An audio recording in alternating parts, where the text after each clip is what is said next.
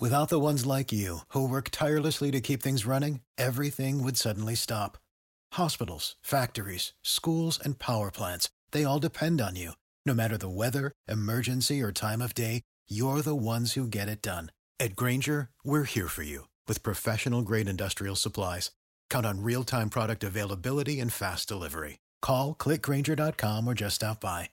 Grainger, for the ones who get it done.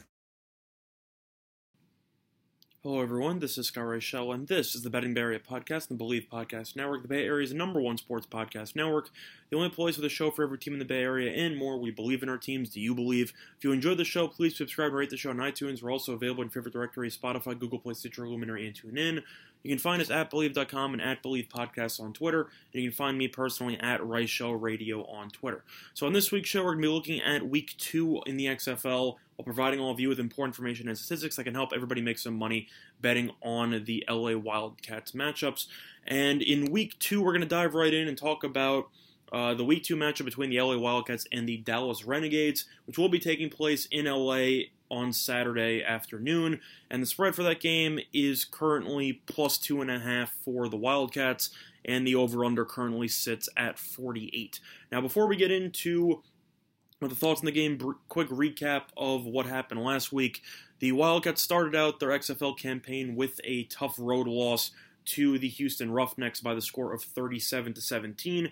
Game was pretty close, and then the game got blown open in the second half as LA struggled to move the ball pretty much for the entirety of the last 2 quarters, and their defense didn't really have any answers. So they lost their first game in franchise history by 20 points, and they will be looking for a bounce-back performance on Saturday afternoon. Now, leading the Wildcats on offense from the quarterback position was Chad Kanoff, who ended up completing 21 of 40 pass attempts for 214 passing yards, along with 1 passing touchdown and 1 interception, but he did also have a rushing touchdown as he showed signs of mobility. Now, it was kind of a surprise that he was named the starter, as the original starter, Josh Johnson, who LA ended up trying to go after during the offseason. He was supposed to start, but he was dealing with an injury, and he was a late scratch, so he ended up not playing in Week 1. So Kanoff tried to jump in, and he has only been with the team for about a month after he was acquired from the Guardians in exchange for Luis Perez. So he ended up making the franchise debut, and he was the starting quarterback who played, I'd say, pretty okay considering the fact that he was only with the team for about a month. So considering the lack of full preparation, I thought he looked pretty good in some spots before the Roughnecks made some adjustments in the second half that caused him to struggle a bit. But leading the ground game, it was running back Elijah Hood. Didn't really do anything as he had 12 carries for 43 yards, which was equivalent to 3.6 yards per carry. Hood looked pretty good on some runs, broke some tackles, kind of extended some runs. But overall, the issue was mostly game flow, as when your team falls behind by double digits in the second half, you pretty much have to abandon the run, and that's exactly what happened. I don't think LA went to the game and expected Kanoff to throw 40-something times, while Hood only got 12 carries.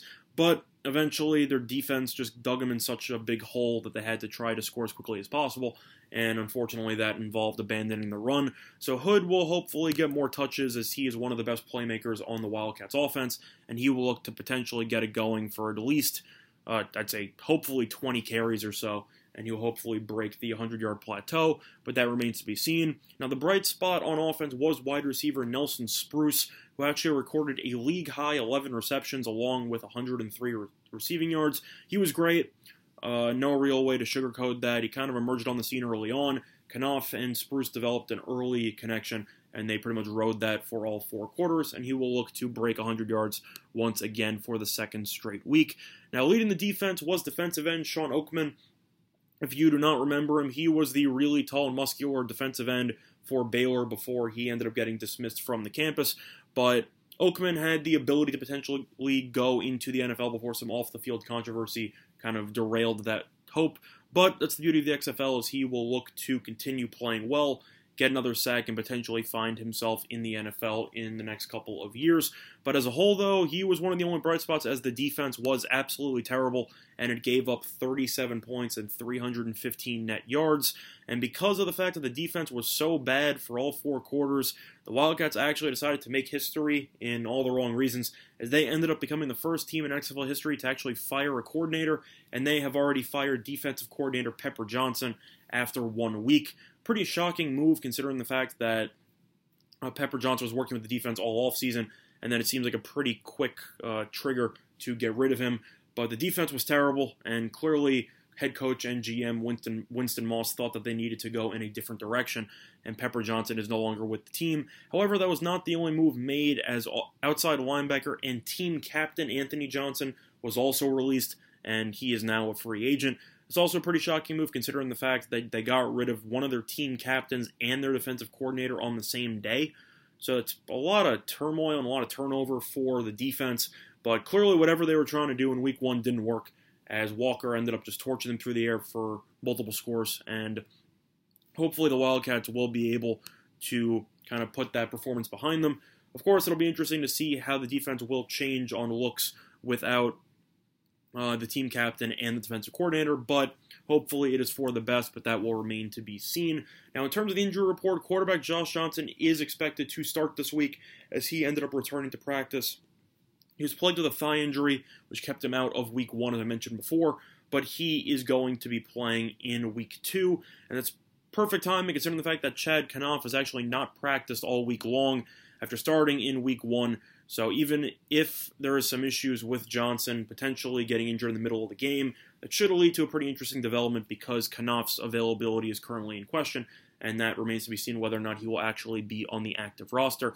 And other than that, you also have an injury to Saeed Blacknail, the wide receiver, as he has not practiced all week. Saeed didn't do much in week 1, targeted 4 times, had 0 receptions, but he does have some big playability, and if he is unable to go, it definitely will be an issue, because it will force LA to be a bit shorthanded from the wide receiver position. But before we get into the Dallas Renegades, we have some breaking news. This important PSA, public service announcement, is brought to you by Manscaped.com. There's a brand new trimmer. It's the best on the market. It is the Lawnmower 3.0 Manscaping Trimmer, which is now available for purchase. It now possesses a cutting-edge ceramic blade to prevent manscaping accidents. And if you act right now, you can get 20% off and free shipping with the code BELIEVE at Manscaped.com. That's 20% off with free shipping at Manscaped.com, and use the code BLEAV. So once again, promo code BLEAV, and that is to get you 20% off your purchase for the Manscaped Lawnmower 3.0 trimmer, and it also comes with free shipping at Manscaped.com. Now, talking about the Dallas Renegades, like the LA Wildcats, they ended up losing in week 1 in their franchise opener against the Seattle Battlehawks at home by the score of 15-9. Quarterback was Philip Nelson, who completed 33 of his 42 pass attempts for 209 passing yards with one interception and 0 passing touchdowns. Now, similarly to the Wildcats, this was kind of a surprising start, as the original starting quarterback Landry Jones was not able to play due to a knee injury, and for that reason they had to insert Philip Nelson into the starting lineup. And although Nelson completed 33 of his 42 pass attempts, which was impressive, the fact that he only had 209 passing yards tells you all you need to know about the offense that the Renegades were running. They ran a lot of short dump-off passes, weren't really able to sustain drives, and that helps explain why they only got 9 points. Moving forward, you expect them to take more shots if Landry Jones is able to play in this game, but with Nelson at the quarterback spot, it was clear that the Renegades were only interested in trying to limit the risk and try to force Nelson into making some easy completions, which he did, but unfortunately it did not translate into any points. Now, leading the ground game was running back Lance Dunbar, who did virtually nothing in the ground game, as he had 5 carries for 27 rushing yards. However, he did also have 6 receptions for 29 receiving yards, as he has become a very solid receiving threat out of the backfield.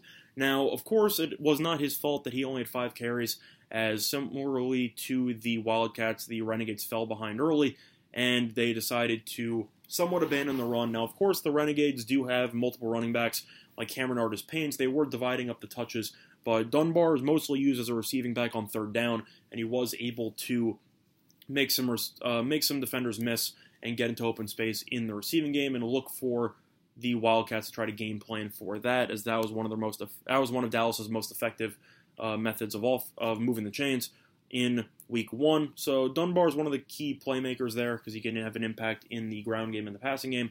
So look for the Wildcats to try to keep an eye on him for all 4 quarters. Now, leading the receiving corps, though, was wide receiver Flynn Nagel, who had 6 receptions for 43 yards. Overall, Nelson completed 33 passes, I mentioned before, for only 209 passing yards, didn't really move the ball much at all.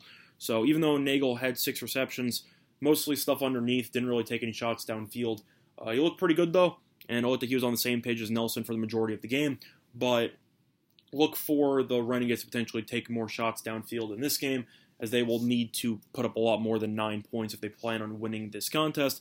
Now, for the defense was pretty solid, as it ended up having 2 sacks and allowed just 15 points. However, it could definitely have looked better, as it gave up 374 net yards to the Battlehawks. So they allowed the Battlehawks to move the chains, but they eventually hung tough in the red zone. So it was more of a bend but don't break type of style for the Renegades. But of course, some of the issue there was the fact that the Renegades weren't able to sustain long possessions, and they were forced to punt, which gave the Battlehawks a decent amount of time of possession. So they will definitely look to try to keep the defense off the field a bit more on Saturday. Now, for the injury report, I mentioned it before, Philip Nelson will not be starting in this game, as quarterback Landry Jones has returned to practice, and he has already been announced as the starter for Week 2. Now, Landry Jones was one of the high-profile quarterbacks that was expected to do big things for the league after he kind of fizzled out with the Steelers in the NFL, but Landry Jones definitely has a better arm than Nelson. Look for him to try to take more shots down the field, and the Renegades will definitely look to use Landry Jones' big arm to try to create some big plays in the passing game. So LA will definitely need to be prepared for that. Now, in terms of the prediction, though, I do think that the Renegades will be able to get the job done at home, and I think they will win by the score of 28-22, which means that I like the Renegades minus 3.5 as well as the over 48. Now, the main reasons why I like the Renegades in this spot, first of all, just a lot of turmoil for the Wildcats. It's very tough for you to get rid of arguably your best defensive player and your team captain on defense, as well as your defensive coordinator after Week 1, and for me not to assume that you pretty much just clicked the panic button already. That's a huge red flag for me. I know that defensive coordinator didn't look great based on the performance in Week 1, but I don't know how you let him go and arguably your best defensive player, and you expect me to believe that your defense somehow improved drastically.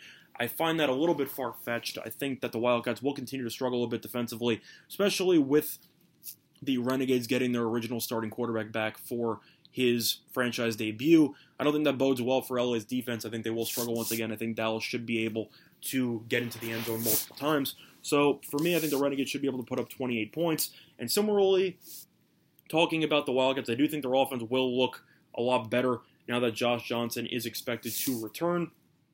It's very tough to evaluate how both teams played in Week 1 offensively because both teams were missing their starting quarterbacks, but they are both expected to return, so I think both teams will look a lot sharper offensively, and I think LA should be able to play well with Johnson's mobility. And their offense, even though they ended up getting torched in the second half defensively, their offense still looked good with a backup quarterback with Knopf. And I think you should see LA continue to move the chains pretty well. Look for Hood to have a pretty solid game. I expect LA to try to force feed him early to try to get him going, as they were unable to do so in Week 1.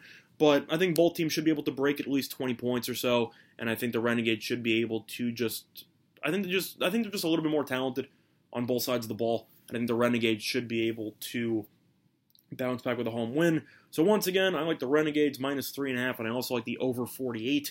As I think the Renegades will win by the score of 28-22. Once again, if you enjoyed the show, please subscribe, rate the show on iTunes. We're also available in Favorite Directory, Spotify, Google Play, Stitcher, Luminary, and TuneIn. You can find us at Believe.com and at Believe Podcast on Twitter. And you can find me personally at Rice Show Radio on Twitter. Once again, though, I want to thank all of you for tuning in to this installment of Betting Bay Area here on the Believe Podcast Network. And good luck to all of you and your respective bets today. Bye, everyone. Without the ones like you, who work tirelessly to keep things running, everything would suddenly stop. Hospitals, factories, schools, and power plants, they all depend on you. No matter the weather, emergency, or time of day, you're the ones who get it done. At Grainger, we're here for you with professional-grade industrial supplies. Count on real-time product availability and fast delivery. Call, click Grainger.com, or just stop by. Grainger, for the ones who get it done. You know when you're listening to a true crime story that has an unbelievable plot twist that makes you stop in your tracks? That's what our podcast, People Are the Worst, brings you with each episode. I'm Rachel. And I'm Rebecca. We're identical twins who love true crime cases that make you say, didn't see that coming, and we hate the people responsible for them. Listen to People Are the Worst now on Apple, Spotify, or wherever you get your podcasts.